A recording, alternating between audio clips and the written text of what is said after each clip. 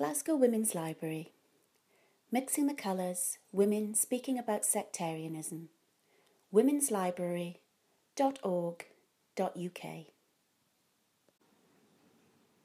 No More Sectarian Scotland by Nicola Burkill.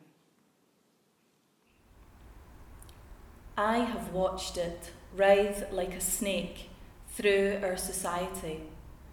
Slippery and sly, its deadly venom spat out in the guise of banter.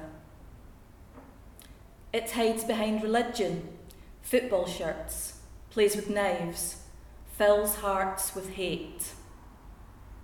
It feeds off lies, breeds contempt in our children, taints their innocence, claims their lives. Their only mistake, a learned behaviour inherited from a generation that had no choice but to accept its fate. Will they ever question the lies or speak against their elders?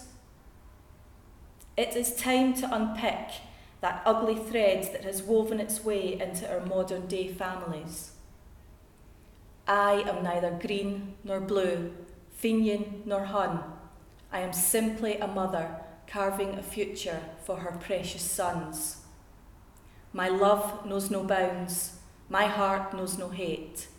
I do not accept a sectarian fate for my Scotland.